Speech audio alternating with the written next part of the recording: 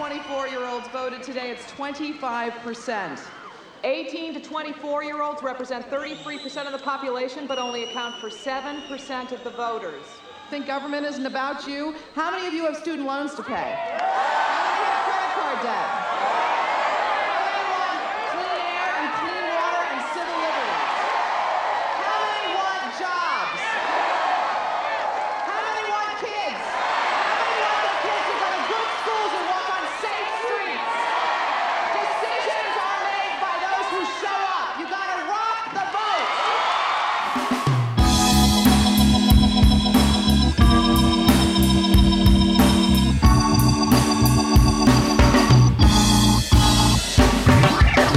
Hey everyone, and welcome to Let's Pod This. My name is Andy Moore.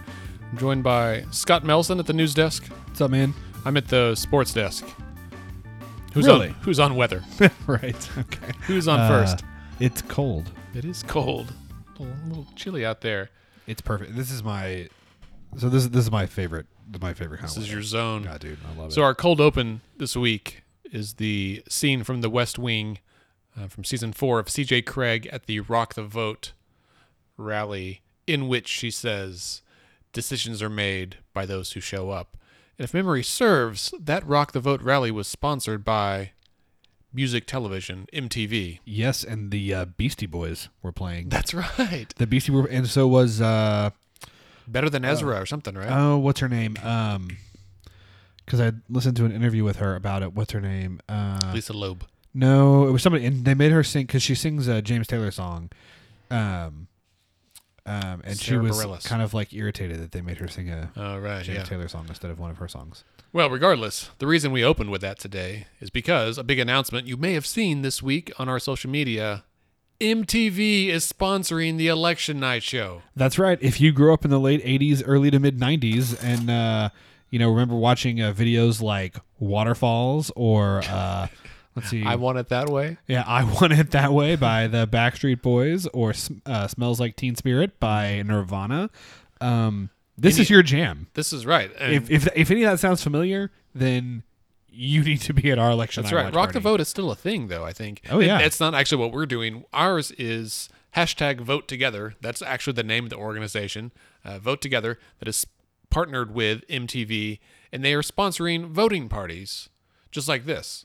So I'll be honest, I applied. It was a grant. I applied. We were awarded. It's not a huge amount of money. Don't expect Flo Rida is going to be there or anything.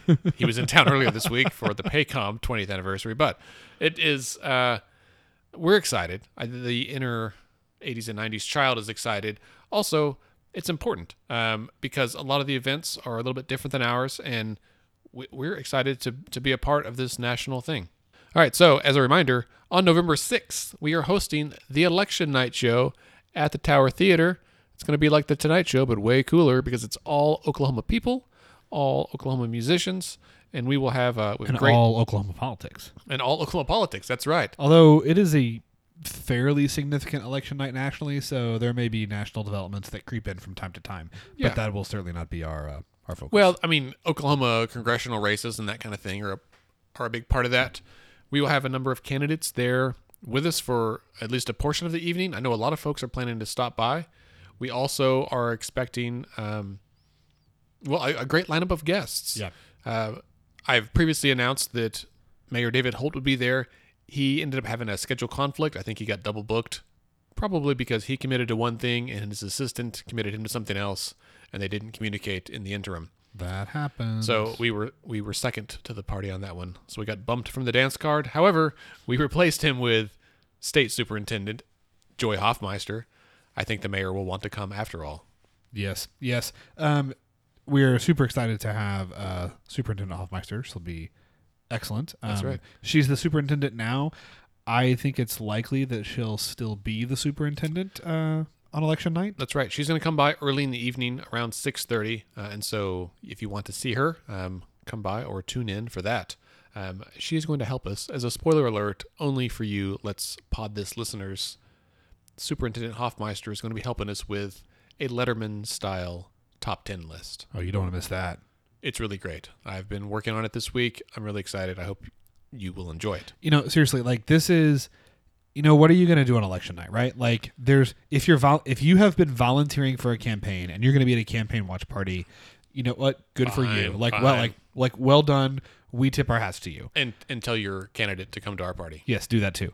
But otherwise, if you're not doing that, I mean, like, I guess you could go to like a bar and watch at a bar, or you can come to a place that has a bar that will be well stocked with free admission, free food, lots of other like-minded people who also want to watch the election returns. Mm-hmm. Me and Andy, and like live music. Like where are you going to get that? It's going to be rad. Right? So you can either go to a bar and do it that way, or you can watch with us. Or if you're going to be sitting at home, well, come on, guys. Like, I know it's a Tuesday, but you can come out on a Tuesday. And for any of you Okla Ed listeners, I will tell you that Superintendent Hoffmeister approached me. She saw me at the student debate last week and said, "Hey, I saw the video about this. Looks fun. We're going to come by." And I said, "Do you want to be a part of it?" And she said, "I would love to." I'm like, yes. So we want to see as many of you there as we can. It is a non-partisan event, just like the show. That's so right. We want Republicans, Democrats, Libertarians, despite my rant last week. We want independents. We have at least independents. one independent candidate confirmed to be there. We want all of you guys there. Yeah, so it should be a really great time. It's going to be super fun. I hear that the Wizards at the Tower Theater have some exciting things planned as well. So there may be a chance for them to kind of play around and show off some of their technical expertise. And new toys. New toys. Also, hey, we're going to have Let's Fix This koozies there and T-shirts. You can get your red Let's Fix This, the original supporter T-shirt. I got a fresh batch of those. Yep. Some of the very fashionable and soft navy blue I Voted T-shirts will be there. Lapel pins, stickers. In fact, I'd say we would love if you have Let's Fix This merch. We would love to see you in your merch. Do you think we need hoodies? I would. Yes. I know you and I will buy hoodies. Yes. I'm going to say there's in fact, I've heard from several people there's a demand for hoodies. Okay, excellent. I'll look into that. Also, Peter, if you're listening, I still have a tote bag for you in my car, and we need to have you on the show to give it to you. And Ed, if you can make the drive in from the Panhandle, we would love to see you on Tuesday night. It's nice to know at least a few listeners by name. Right? Dude, Ed's awesome.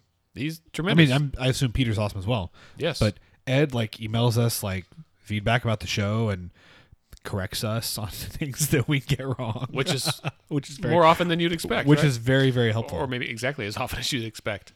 So in this week's episode, we don't really have a news roundup. I will give a cursory mention to the fact that today the Oklahoma Public Employees Association announced that an undisclosed number of the employees from the State Department of Health who were released from employment, laid off, RIFT, if you will, reduction in force, that back, I guess that was last December. Can we say screwed? That was likely true as well. So at the time, if you recall, the state believed that the State Department of Health thought they were $30 million in the hole. And as it turns out, it was hidden under the mattress. They found it later. Oh, hey, here's the $30 million we were missing. And so they let 250 to 280 people go because of budget woes that weren't actually budget woes. So those folks are suing to be like, hey, you shouldn't have fired us a year ago. So they may need at least a portion of that $30 million to pay some of these settlements. Indeed. I wonder if they just pay the difference and get them back. That seems a little unfair because they didn't work in the interim, and they may have better jobs now. Right, that's the other thing. I mean, well, they offered them all the job back, and only 2 of them took it. Well, and that's the other thing is I don't know how many of them have better jobs. I don't know how many of them so if they retired, right? If they took retirement and now they've accessed retirement benefits. I don't think they tap, you tap into their 401k, those sorts of things. I don't, their pension. I don't know how that works. I don't either. I did see that several local journalists are writing about that today. Catherine Sweeney being one at the Journal Record. Also, Journal Record is going to be the marquee sponsor of the Election Night Show, and Catherine will be one of our guests. Journal Record and MTV. You can't get more legit than that. That's right. That's both ends of the spectrum. Right. Right. Anything in between is the National Enquirer, and we don't want them. No. Because they just have to be unless they want to give us $10,000. We'll take their money, but we don't want them actually covering it. Yeah, because true story. Some weird story about Sasquatch. Alien landing, and let's fix this as rock. Right. I have one more news story, actually. Oh, okay, yes. There's an 8-year-old girl in Sweden that pulled a stick out of a lake near her house. She's an American by birth, but now she lives in Sweden. And it turns out that it was actually a Viking sword that's like 1,000 years old. That has nothing to do with anything we talk about, but no, but it led to, I thought it was cool. Led to everyone out there tweeting the dead women pulling swords out of ponds is no basis for a government. You know what's funny is I actually didn't see that tweet. You didn't? I just saw the news story. 4 or 5 people tweet the same thing, which I thought was funny. I just thought it was cool. For me, what it led to was about an hour and a half long Wikipedia rabbit hole on Vikings and their weaponry. Oh, that's fair. That's worthwhile. Your mention of an 8-year-old reminded me of one other thing that is newsworthy. I was at an event today at UCO with Representative Cindy Munson and Alicia Priest from OEA. They were on a panel, and I was moderating the panel for some students, education students at a conference up there. And Representative Munson shared a story from this past year of a 9-year-old constituent who approached her and said, I want to propose a law that, or a legislative action at least, that the red-tailed hawk be named the state raptor. And isn't it already? Well, this is what made it. I don't know how long ago it was, but in the last 3 years, because that's so long she's been in office. And she so House reps at the state level only get 8 bills per session, right? Senators get an unlimited amount, but House reps can only file 8 bills, and really, that's a lot to kind of monitor. So something like 4 or 5 is more reasonable. And if you're the minority party, as Representative Munson is, you're not going to get all of them through. And so each bill she files is like a precious space, right? And so her assistant really kind of let the kid walked him through the steps of why is this important and what research have you done and whatever. And then Representative Munson met with him and really talked through it and basically said, listen, man, and not in a mean way, but it was we got to do criminal justice reform and, funding for healthcare and education and all these things are really important. Why is naming the red-tailed hawk important enough to take up one of my bill slots? And the 9-year-old had the best answer. He said, because we need something to be proud of. Nice. And I was like, oh, that crushed me. I was like, yes, that's exactly right. And she said, nice. So he got it. And so she told him hey man, this may not go anywhere because they may, and some folks did complain, of course, yeah. But it passed both chambers and was signed by the governor. So for however long now, the red-tailed hawk has been the state raptor. That's awesome. You bring up Representative Munson, and I think that something that this is, again, it's not a news item, but I think it is relevant. So she had a Facebook post a couple of days ago that I think was public because it's been shared 50 times, so that means it's public, right? Mm-hmm. And she's talking about knocking doors, and Representative Munson she's a Democrat. She lives in a district that is many Republicans. I think you'd call it a swing district. Or she's the first Democrat to ever toss up district. And then it seems like there's been some people who she comes to the door, and they ask her. The first question is, what party are you? Yeah. And they say, she's a Democrat. And they say, well, I don't want to talk to you. Or they call her a socialist. Or I hate Obama. They hate it. Yeah. And she wrote a really, really wonderful post about how just because we're not in the same party doesn't mean, one, that I don't, if I win, I represent you, right? So, you don't have to vote for me, but if I win, and she has, right, the last 2 times, then I'm still your representative, and it's important for us to be able to talk to each other just because of that relationship, number 1. But number 2, just because I'm a Democrat and you're a Republican doesn't mean that A, we have nothing in common, and B, that we can't and shouldn't talk to each other. And if we're throwing up barriers, right, if we're using that lens of party to say, okay, I assume that because we differ on this, then we're going to differ on everything, and we have nothing to talk about. Right. That kills our politics. Oh, yeah. It kills our politics. It kills our society. Believe it or not, most of us agree on most things. Yeah. Like that's real. Like, and there's data that shows that most people talk all the time about how divided America is. Yeah, on a couple issues that, for reasons that you can argue are arbitrary, have become the focal point of our political discussions. There are some issues on which we're sharply divided, but on the things that matter, right? I mean, I shouldn't say on things that matter. On most things, most of us think pretty similarly. And if we focused on those things about which we feel similarly, we might get a lot more done on the areas where we differ. That's all. You know? That's fair. And I mean, I think of everyone in the legislature, and I'll say this, we have a lot of great representatives and great senators on both sides of the aisle. I would say that, in my opinion, as an individual person, Andy Moore, I feel like Representative Munson is one of those who is about as close to post-partisan as you can get, right? Yeah. And because she is, and maybe some people would call that moderate.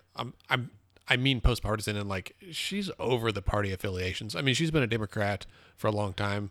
That's Right. who she is, and that's, I think, because she looked at both sides and said, you know what, I'm more closely aligned with this side, in like her heart on some of those issues that may never come up at the state level, right? Right.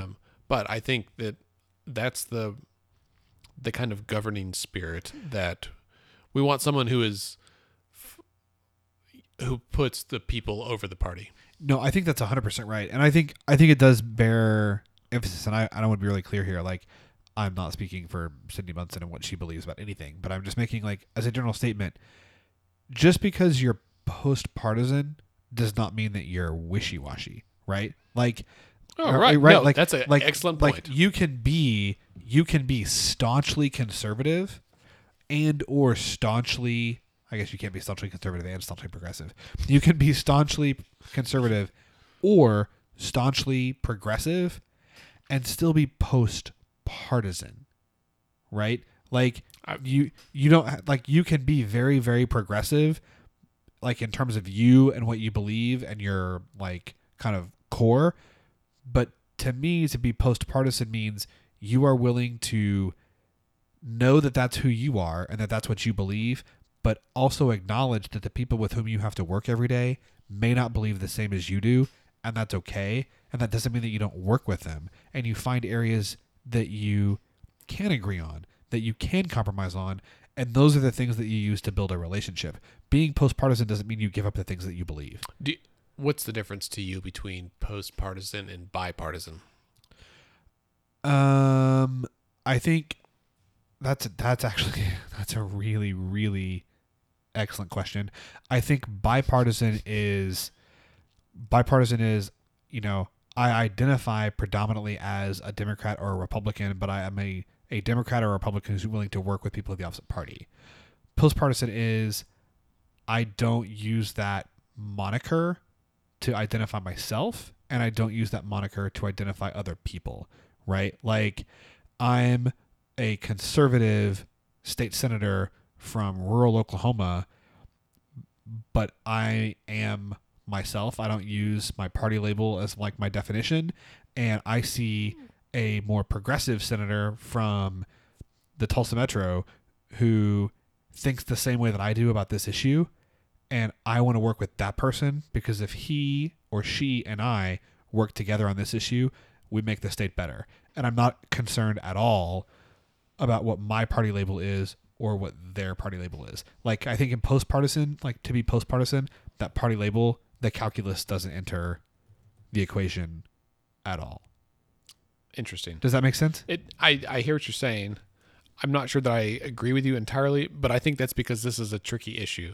And I think I wrote a blog about this a while back. And I can't find it, of course, right offhand, but I would encourage you, listeners at home, to Google just the term post-partisan, because it has been around for a while. And clearly we are very much in a partisan environment, right? Like, what would you say is the difference, Andrew? That's the hard part.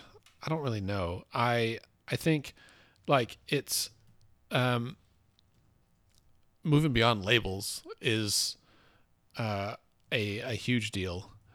I think the hard part is that anyone who says right now that they are post-partisan but often they still vote with one party. You know what I mean? So I did. On September 14th of last year, of 2017, I wrote a blog called Pulling Back from Partisanship, in which I kind of delved into this a little bit. Do you know what the first sentence is of the Wikipedia article on postpartisanship? No. Postpartisanship is an approach to dispute resolution between political factions that emphasizes compromise and collaboration over any remotely plausible basis in reality or political history. That's well done, Wikipedia. I don't know who edited that. It also says that this article needs additional citations for verification. Yeah, So, indeed. So in my blog post, again, this is from September of 2017. If you go to letsfixthisok.org/search and just search for postpartisan, in the article, there's a couple of links, and I'll save you the time. I'll just link to it directly in the blog post for this podcast episode. So look up podcast episode 57 and you'll find it. I think... I was going to say it links to a couple of stories from like The Atlantic from 2008 and the Washington Times around the same time.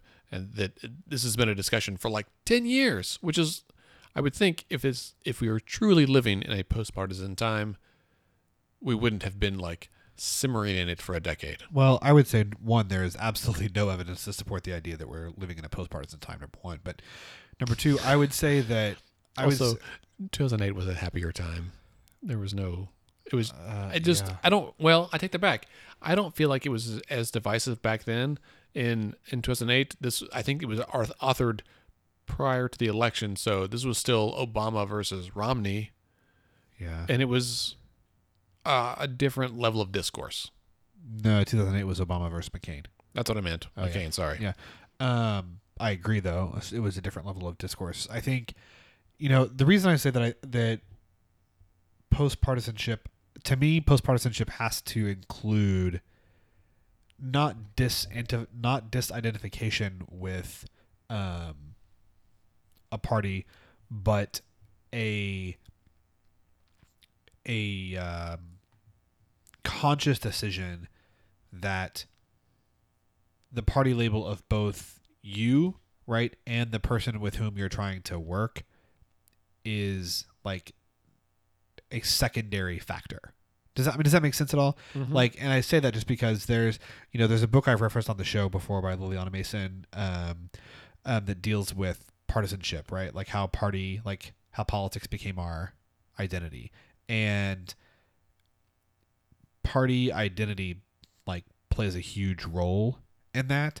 And so I think to say something or someone is post-partisan, that the role of that identity has to be diminished significantly.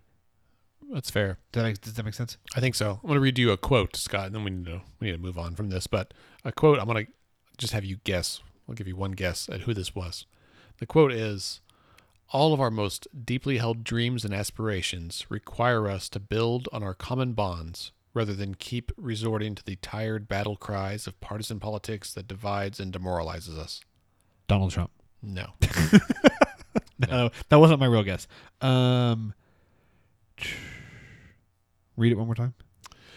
"All of our most deeply held dreams and aspirations require us to build on our common bonds rather than keep resorting to the tired battle cries of partisan politics that divides and demoralizes us."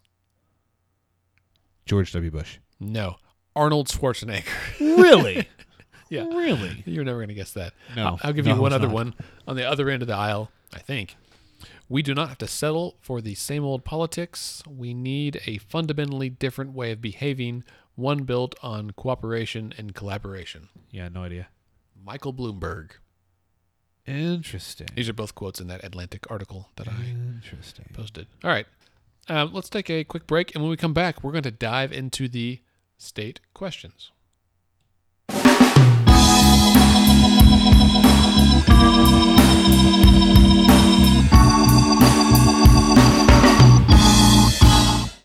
If only you could see Scott and I dance during our interludes. I rock right. the air guitar. He does. Yeah, today I did a little Keyboard keyboard. Yeah. action. All right, so let's talk about the state questions. Scott, State what? state questions. I just said it. All right, so we're going to go in numerical order, starting with state question 793. Do we need to just state questions like what these are? Oh, well, yeah. So a preface is that state questions arrive on your ballot. There are 5 this year, and they arrive on your ballot one of 2 ways. One is initiative petition, which is where the people get together and collect signatures and say, we want this law, and get enough signatures to put it on the ballot. We're one of a few states that do that. The other way is that the legislature basically passes a motion, whatever it's called, an action, to send it to a vote of the people. So like the legislature is like, we're not going to decide about this. We should send it to the people and let them decide. So those are the 2 ways it gets to your ballot. Did I leave anything out? Nope, I don't think so. All right. Nice summary. 793. This is to allow optometrists and opticians to operate in retail stores. Scott, do you know much about this? Yeah, I'll be honest. The only folks I've talked with some of my friends that are ophthalmologists or optometrists, and they're the main folks that I've talked to about it. So I know about it from their perspective more than from the perspective of the proponents. So this is a constitutional amendment, and it would Which is basically important. Yes. We're going to talk about that. So sorry, I'm going to interrupt you. Yeah. The thing I didn't say earlier is that we talked about how they get on your ballot, but they do different things. So there's basically 2 options. One is it amends the actual constitution of the state of Oklahoma, or it's just a law change. Yes. And laws are subject to, they can be changed by the legislature. It's a lot easier to change a law in the future than a change to the Constitution. Yes. A key point there, my friend. Now please proceed. So 793 would change the Oklahoma Constitution, and it would allow optometrists and opticians to operate within retail establishments. So this would be like you could have a Walmart that has an optometrist office in it, or a Target, or what have you. It would also prohibit the legislature from enacting laws that would quote unquote discriminate against optometrists and opticians based on where they practice. It would also limit the legislature's ability to infringe upon these clinics from like keeping them from selling certain kinds of eyeglasses or providing certain kinds of services. It would allow the legislature to prevent optometrists from performing surgery in retail establishments, right? So like you Good couldn't God. you couldn't go to the Walmart, like you couldn't go to the like optometric office in a Walmart and then have, like LASIK, for instance. Although whether or not optometrists can perform LASIK is a whole other discussion. It would also limit the number of locations in which a single optometrist could practice. Why this would be a good thing. The folks that are proposing and supporting the law, they're saying that, especially in rural communities, people tend to do a lot of their shopping at like big box stores like a Walmart, and letting them have the option to get their eye care at that location is a lot more convenient. They're saying it would increase competition because more people would, more optometric doctors would practice in the state because they have more options of where to practice, and that would bring prices down. And then they're also, this is, in my opinion, arguably the worst reason for doing it. 47 other states do it, so we should do it too. They're saying Everybody's doing it, man. right. Oklahoma is limiting business opportunities by not allowing this. That's the argument, or the kind of summary of the argument in favor. So I was reading something about this today, and for me, and I should have said this up front, a disclaimer is that Scott and I may share our personal opinions during this episode about these measures. And if you agree, great. If not, that's equally great. We do not speak on behalf of any organization or other person. Including Let's Fix This. Including, our organization. I'm just trying to give a disclaimer that we don't really endorse or oppose any of these things. Agreed. These aren't like, I don't feel like these are necessarily core things for the state, but I will say with this, so right now, like, this change, for one, is a constitutional amendment, which is a big, hairy deal. Should be. Yes. And I think I don't know why Oklahoma. When I started, let's fix this. Like, I learned that we Why we have all this crap in the Constitution that doesn't well, even be in the Constitution? so that's the problem is that we have a very lengthy and articulated Constitution in the first place, and we have amended it a bajillion times ever since. And this is a great example. I don't know why this stuff is in there in the first place. I would personally support an amendment to take it out and just make it a law, but I do not support an amendment to embed further stipulations within the Constitution that may never get moved again, right? And so, because I don't think any industry, optometry or otherwise, should be in the Constitution. Constitutionally protected. What if we develop some kind of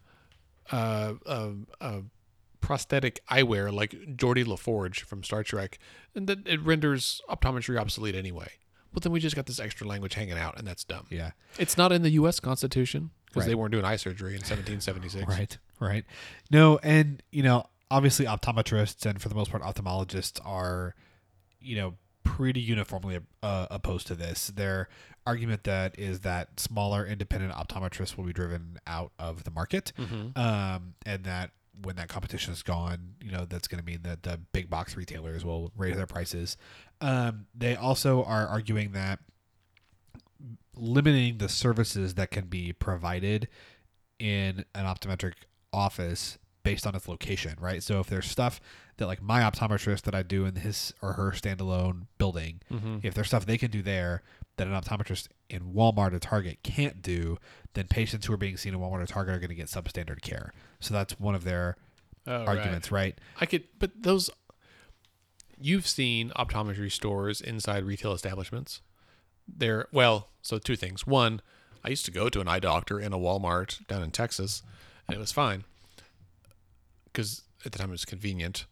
My guy's in the standalone office now, and that's fine too. The thing that I read today is that this doesn't prohibit optometrists from being co-located. They just can't be owned by the retail thing. Right? That's what the law is. So like lens crafters can open up an eyewear store in a Walmart or a Target or whatever in Oklahoma right now. Optometrists can open up as if they just like lease the space from the building owner, who's probably Walmart. Right. And so it's not so much about them being in there. It's about them being a part of the retail business. Which is what gets at this, right? So the argument, the big argument from the folks that are proposing this is, it's gonna, competition and increase access to eye care. This is because stores like Walmart, that are the predominant retailers in rural communities, want this revenue. This is about money. It's one more service that they can offer. So you could get eye care and eyeglasses at a Walmart, but from a different company. You can go to Walmart, you can buy gas, buy your groceries, buy your clothes, buy your diapers, buy your toilet paper, get your eyes checked all in the same place. Right. Well, fine. Get your nails done, your hair. Yep. One-stop shop. But they want It's like a mall, but a Walmart. Right. Well, so like a mall, the revenue from each business goes to that business, and they all pay rent, which is how it is legal now. This would allow it to be in there, and the money would all go to that parent organization. So the optometrists would be Walmart employees. Yeah. Is the difference. Right. Or Target or CVS or Dollar General or whatever. My kind of final thoughts is I don't like it. And I don't like it for the same reason you mentioned. Like, I don't like a change to the Constitution for something like this. Really hard to undo it if there's problems. And the other thing is, I don't have like a policy reason for this. Walmart controls enough of the market on enough goods and services, and I don't feel like they need to be handed more. How many optometrists want to work for Walmart? Not a lot. Not a lot. All right. Let's move on. Hang on. I needed a trumpet in there to get off of that. Let's move on to 794, State Question 794. This is the Crime Victim Rights Amendment, also known as Marsy's Law. This has been around for a couple of years. And do you want me to take the lead on this one? Yes, sir. All right, so Marsy's Law, you've heard of the Miranda rights that a alleged perpetrator, the accused, is read, and they have a list of rights. This would kind of expand on that, take the same idea. And again, this is another amendment to the Constitution. And it would extend certain rights to victims of crimes. So supporters would say that those who are accused of crimes should not have more rights than the victims, and that's on the presupposition that they actually do, which is not necessarily the case. Supporters believe that victims should have a say in things like plea bargaining, that kind of stuff, and they would formalize the right to be notified if things change in the status of that accused person, right? So opponents say, hold on, man. Well, this kind of does away with due process, and what about innocent until proven guilty? And it's going to be really expensive because the courts are going to have to do a lot more stuff, and they're going to have to hire more staff to do that stuff. And allowing victims to testify at every stage of a legal proceeding is going to, drag it out and also maybe interfere with the defendant's rights. Yeah, I think it's terrible. You think it's terrible? I think it's terrible. So I'll be honest, I'm really torn about this. When I first learned about this a couple of years ago, I read some and I was like, oh, this seems to make sense. And then I've thought through it a bunch and I'm just torn. Because when I read it, here's what happens. When I read it, I think of myself as the victim, right?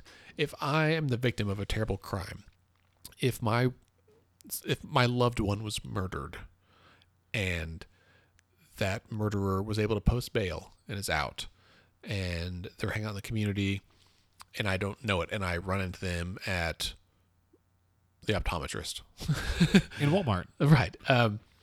And I'm not expecting that. Like, I thought they were in jail. What are they doing here? Or they plead guilty and they do a short amount of time for this crime, a shorter amount than I would feel comfortable because I'm angry and I want them locked away. And it's the people that are behind this. Marcy, who is named after, was a guy's sister, I think, that was California. Yeah. And so I would encourage you listeners to go and just look up Marcy's Law and read the story. And it makes a lot of sense. If I'm the victim, I want protections. I want people locked up. If I'm the alleged perpetrator, I'm really angry, and I feel like this might violate my constitutional rights from the U.S. Constitution for a fair and free trial, and or not free, but whatever it is, right? Fair Free trial, judgment, speedy trial. Yeah, and it kind of circumvents that and puts extra protections on the victim's family, but it makes me look more guilty. And if I'm the person that didn't actually do this and I'm just being accused of it, man, that really opens the state up for a lot of potential liability, right? Yeah. So yes, you're correct. I think this is terrible. So I would say first, the big thing is the kind of the commercial for this, the support is people that are accused of crime should not have more rights than the victim. What right? I guess I would say, what rights do people accused of crimes have that the victims don't have? Right. Like that's my first question, right? The victims, should they be accused of a crime, also have the right to an attorney. They also have the right to remain silent. They also the perpetrator or alleged perpetrator does not have any rights that the victims don't have. At least that's my understanding. Full disclosure, not a lawyer. Number one. Number two, victims and their families should have a say in things like plea bargaining. What are you? That's out of your mind, right? Are you kidding me? Like, no, there's like you just said. When I think about this, I think about myself as though I were the victim, which is, I understand I get it. why. Yeah. But that is exactly what judges and attorneys are not supposed to do, right? Well, that's right. Like if you're a judge, you are supposed to look at the law, not, oh, how would I feel if this was me, right? Like that is literally the whole point of judges, is to not do that. Right. Like that's their whole. That's how they get to be a judge, is on the basis of their impartiality. Right. Yeah. Like that they don't do that because victims are often going to want more punishment than what we as a society, through our justice system and laws, may have decided is appropriate. Have you seen A Time to Kill? So this is funny, actually. I think only seen the movie like in bits and pieces. Like I don't think I've ever watched it start to finish. Yeah. it's one of my favorite books of all time. Oh yeah, okay. I can quote the book start to Yeah, finish. yeah. Great. I've read the book a couple times myself. It was the first Grisham novel I read. Yep, ditto. The movie is really great. Sam Ditto. Jackson, Matthew McConaughey, Yep. Sandra Bullock, Ashley Judd. I love all these Yeah, people. yeah. But there's a quote. So this is not really a spoiler for you. If you haven't seen it, go watch it. It's a really good I movie. think I know the quote you're going to say. I'm sure you do. So Sam Jackson is the father of a 10-year-old daughter who was brutally raped by two racist white guys, right? Yes. Like rednecks, Like Klansmen. yeah. And so when they're coming in for trial, they were caught. They're coming in for trial. Sam Jackson bursts out of a closet and shoots them, right, with Yes. a assault An rifle. AR-15. Yeah, and so the most of the movie is about his trial as a murderer because he also accidentally had some ricocheted bullets that hit a cop, and Yeah. so it was a revenge killing of these two guys, and he's on trial because he did murder them. It was premeditated for sure. He pleads not guilty because he felt like it was not in self-defense, but it was Insane. justified. He pleads pleads insanity. That's he the pleads only guilty by reason of insanity. Right. No, not guilty by reason of insanity. Yeah. And so he's on the stand, and the prosecution is really giving it to him, and they're really badgering him to ask him if he believes if he did this, and he says, "Hell yeah, I did it. I hope that burn in hell." Yes. And let the quote you thought of, that was not an impression of Sam Jackson, just to be clear. There's no way I can do an impression of Sam Jackson. But it's a great quote where in a heated moment, and I get it, man. That's it's hard. This is why politics and legal stuff is hard. Right. And I get it, but to me that's why I'm a hard, or one of the reasons why I'm a hard no, because it says we're going to take the law out of it and make sure that victims and their families get to put their thumb on the scale. Right? Right. Like When maybe they are too close. right. 100%. So, And they're also, well, yeah, okay. right. And I actually talked to a lawyer today who does a lot of work in, criminal defense, but she also noted that the prosecutions, like the DAs and ADAs, are by and large against this as well. And I was like, okay, tell me your thoughts. And she gave 5 points. So one, to believe it or not, Oklahoma actually does some things right. So Oklahoma already has a service where victims can elect to be notified if someone's released from custody. So the idea that you might not know that the person who hurt you or your family member or perpetrated this crime against you is coming out of prison or coming out of the county jail or wherever they're being held, if you want to be notified of that, you can. That exists. Number two, it puts a lot, as you noted, a lot of extra requirements on the criminal justice system and doesn't provide any extra funding. And this has cost $500 to $2 million a year in places it's been implemented. Three, it's going to string out the process a lot more because it's going to cause plea deals to be delayed, and that victims are going to feel like victims should have as much say in this person's punishment as the prosecution, and so they're going to use that to their advantage to try and string things out as long as possible. Most DA's offices already have a victims coordinator, and that position, though, by and large, where it exists, is funded by grants because the courts don't have any money to pay a victims coordinator. This would basically mandate a victims coordinator all across the court system without paying for it.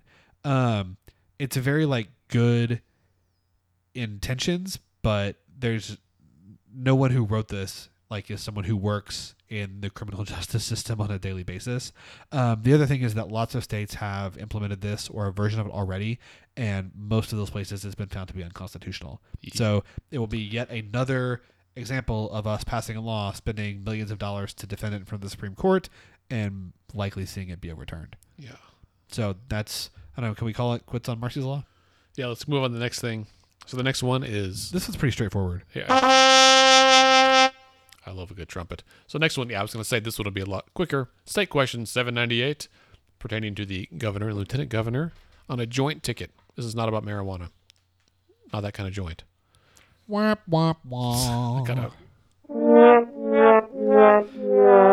There it is. So basically, right now we elect the governor and lieutenant governor separately. But Scott, what would this do instead? Yeah, so you could you would have the governor and lieutenant governor running on the same ticket. So it would be like on the Republican ticket right now would be the Stitt-Pinnell ticket, and the Democratic ticket would be the Edmondson-Pittman ticket. Folks who are in favor of this are saying that putting the two on the same ticket would make it more likely that the leadership of our government has a unified vision and they can coordinate better. In theory, if you have a governor from one party and a lieutenant governor from another party, they might actually be like working against each other within the same branch of government, right? The executive branch kind of working against each other from within. And right now, maybe because it's election season and you're listening to this podcast, so you're probably well informed. Most people, though, can't tell us who the lieutenant governor is or what they do. And I've not heard a peep about Todd Lamb since he lost the primary. Right. So, like, most people don't, most folks don't know who he is or what he does or why that position matters. And the proponents of 798 are saying that this would bring more visibility to that office and what its responsibilities are. All right, and the opponents are saying we should just do away with the light gov entirely. Some of them are saying that. They're also saying that like if you had a governor that was impeached for some reason, it might be better to have a lieutenant governor who is more independent because they didn't run together. I can also see where it'd be more beneficial to have them as someone who is closer aligned. Right. They're also saying it concentrates too much power in the hands of the governor. And they're also saying, like I said, that they should just there's no important powers or responsibilities, and you should just get away, just abolish the position entirely. In my mind, this doesn't matter. No, because the lieutenant governor's anecdotally the light gov's job is to run for governor, right? Yeah, right. To bring business to the state. To quote Vice President John Hoynes of the West Wing, the lieutenant governor's only constitutional responsibility is to have a pulse. Right. Exactly right. All right, moving on. Hang on. I'm sorry, listeners. I wish I had more trumpet sounds for variety. State question 800. So we got two left here. This is 800. This is the new reserve fund for the oil and gas revenue. It would establish the Oklahoma Vision Fund, which would be our third. It's basically a different rainy day fund, right? Yes. And so it would, beginning of July 1st, 2020, so it wouldn't take effect for another year and a half. It would take 5% of the gross production tax, so not the GPT rate, but of all the collections, however much money comes in, 5% of that would go into the Vision Fund, and that 5% would increase year after year for up to something.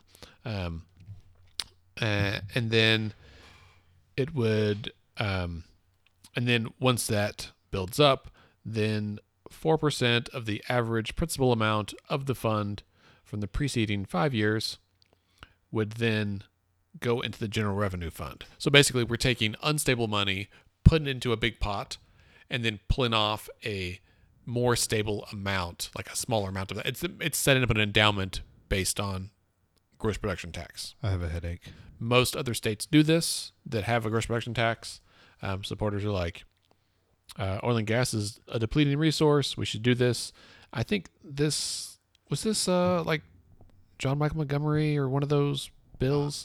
I think so. I'd have to go back. It came from the legislature, I believe, and so they're basically saying this. I think Mayor Holt actually was the Senate sponsor of this, wasn't he? He very well could have been. I think he was the Senate sponsor of this. Yeah, I think it was him and John Montgomery. Yeah.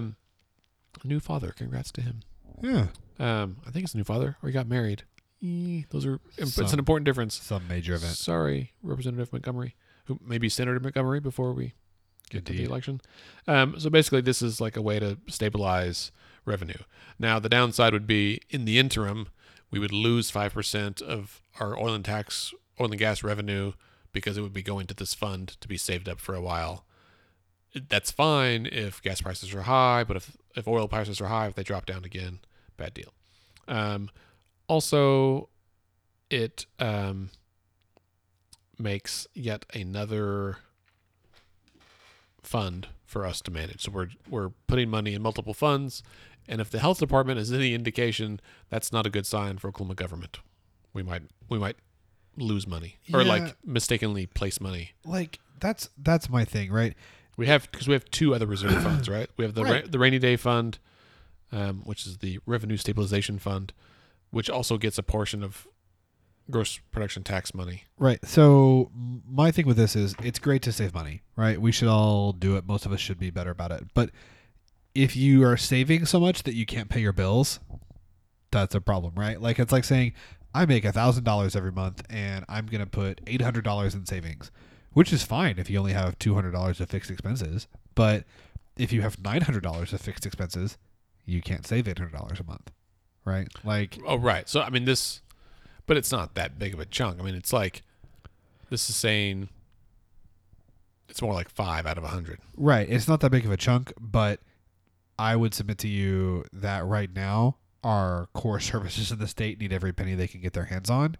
And I'm not at all opposed to the idea of saving more money, like putting more money back from oil and gas. But most of the one thing that the opponent or the supporters of this bill don't mention, yes, every other major oil and gas producing state does this. Every other major oil and gas producing state taxes oil and gas as it is at a significantly higher rate right, than we that's do. fair. Right. Well, So and what they could do is what Alaska did, and that is just expand the rainy day fund, or what we call the revenue stabilization fund. Right. So ours is capped at, I don't know, 800 million or something. right, make it bigger. And Alaska made theirs like 2 billion. So basically this is making a separate fund rather than just making one that's bigger. Right. And on the plus side, this would kind of isolate this money over there, and we would have a steady stream that we can kind of count on. But I mean, to me, like, if you want to do this, fine. Like, I mean, fine, do it. But there should be a concurrent measure that raises the gross production tax to 7, 8, 9%, much more in line with the national average. And then you do this. You don't tax it at the lowest rate in the nation and then take some of that money away from the legislature to be appropriated. Right. We talk a lot about the state budget that's $22 billion a year, but the legislature only actually gets to appropriate like 35% of that. So, right, like there's already like 65% of money that's coming in that's spent, like it goes places because of statutes, not because the legislature says you should spend it here.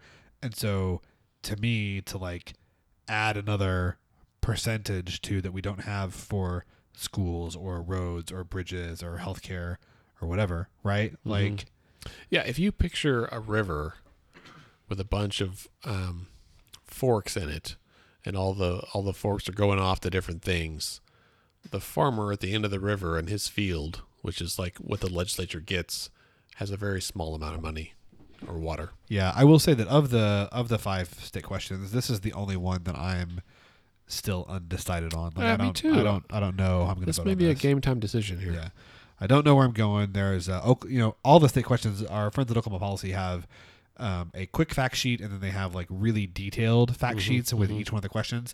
I have not spent as much time with the detailed fact sheet on SQ 800 as I need to. Right. That's on my list of things to do before Election Day. I did see that Representative Dunnington supports this. I saw that on Twitter today.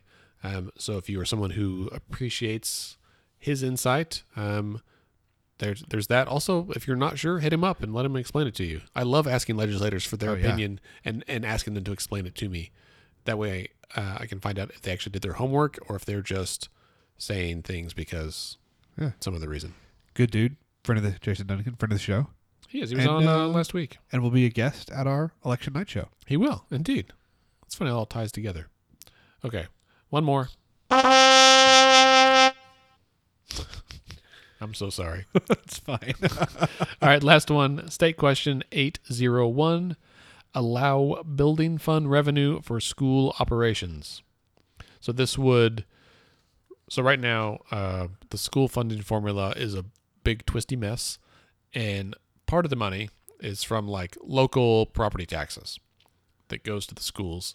And that money is only allowed to be spent on the buildings, not anything else. This bill, which I think came from the legislature, didn't it? Yes. It is yet another constitutional amendment because it has to be, because we codified all of our education funding there. Put everything in the frigging Constitution. Yeah, including the flashpoint of kerosene. Like, really, it spells it out in there. This is the point at which kerosene catches fire. As if science didn't matter. I was going to say, has anybody checked to see if it's accurate? Yes. I checked that out. I didn't do it myself. I just read that someone else had. We should do that for the pod. Stay tuned. Live video. Instagram story. Andy and I checking the flashpoint of kerosene. Everybody is hot, hot, hot. So this would allow, we'll say quote, I'm going to do air quotes. You can't see them, but air quotes on allow schools to use their building money for other things like teacher pay. So that's a great deal if you are a big, hairy school district like Edmond, Deer Creek, Broken Arrow, Jink, somewhere like that. Who are you calling Harry? Okay, well, you're a big, robust tax base, lots of property taxes. Now you call me fat. Yes, I am. Big fat district where you've got plenty of property tax money. The shoe fits. And you can squeeze some of that or pinch some of that off and use it to hire an extra teacher or an extra school counselor and still have plenty left to fix your buildings. But if you are a small district, I heard today about some district down in southeast Oklahoma that only receives $38,400 per year from their building fund. You need every dollar of that to maintain your aging buildings, right? Because if a tornado hits your building and rips the AC units off the roof and you have a $100,000 deductible, you need that money to pay part of that deductible. Yeah. And Scott, tell us a little bit about where this idea came from.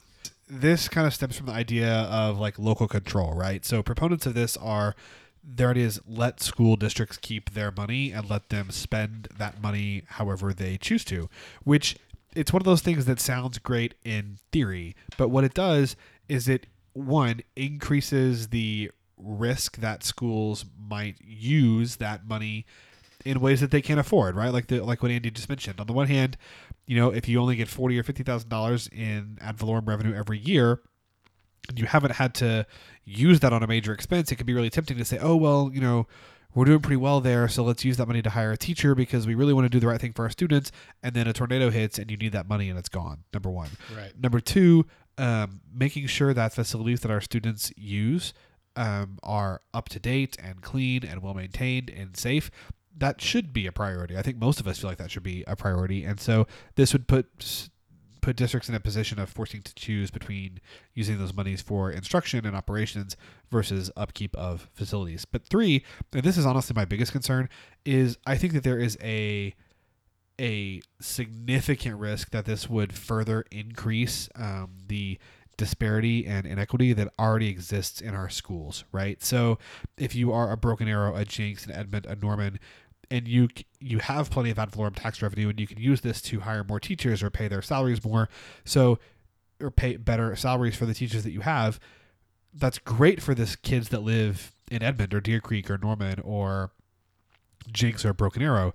But for students that live in Oklahoma City Public Schools or Tulsa Public Schools or some of the more rural communities that don't have that, now those schools and those districts are at an even worse disadvantage when it comes to trying to attract top quality teachers, when it comes to trying to attract businesses to invest in their district or new companies to open or people to move to their community. So I understand and even can empathize with where this idea comes from. But I gotta say, like, speaking for myself, I'm a hard no on this. We need to better fund all of our schools, not just put the onus of funding our schools better on the districts that can afford it. I agree. I think the issue is that education needs more money, not just shuffling money around. Yep. All right. Well, Scott, anything else this week? Oh, I know I have one thing that listeners, that this won't pertain to you yet, but Scott and I are about to leave from our Upper Room studios and head over to the Tower Theater right now. It's a double night. It is a double night. We're going to be on the Wafty Show. We apologize for the inconvenience, and you guys should check it out on the I think on like the What are you saying? Like where? Well, I'm trying to play music here, and it's not working. I was gonna say it's on the Mostly Harmless Media Network. It's another great show on our home network. That's right. You guys should check out Wafty Show. We apologize for the inconvenience, and watch it. Stephen, John, and Aaron will be on there. Colby, the bartender. We're gonna talk about elections, voting, politics, and probably the election night show, I would assume. Yep. Very appreciative of them having it on there. It's a video series. You can watch it on Facebook and on Vimeo, I believe. And then again, don't forget that on November 6th, it's election day. Please, for the love of Pete, go vote. And then when you're done voting and you get off work, come to the Tower Theater for our free election night show. Let's pod this. Golly, I'm just messing things up today. It's good. I'm so distracted by this Dire Straits music. It's so great. All right. Well, that brings us to the end of our show. Don't forget to subscribe and rate Let's Pod This on Apple Podcasts because that helps other people find us. That would be great for us and for them. Be better informed, better engaged voters, which we desperately need. And remember, you can connect with Scott and I on Facebook and Twitter. Let's Fix This is Let's Fix This OK on Facebook, Twitter, and Instagram. Scott is at SC Melson. I'm at AndyOKC. You can read our blog, check the newsletter, look for resources, get some handouts, get prepared for the election and for the legislative session. Let's Fix This is a member of the Mostly Harmless Media Network.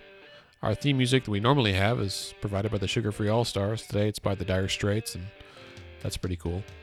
Let's Fix This is a nonpartisan, nonprofit organization who strives to educate and equip all Oklahomans to engage with the government. We encourage you to get involved any way you can. And remember, decisions are made by those who show up. Have a great week.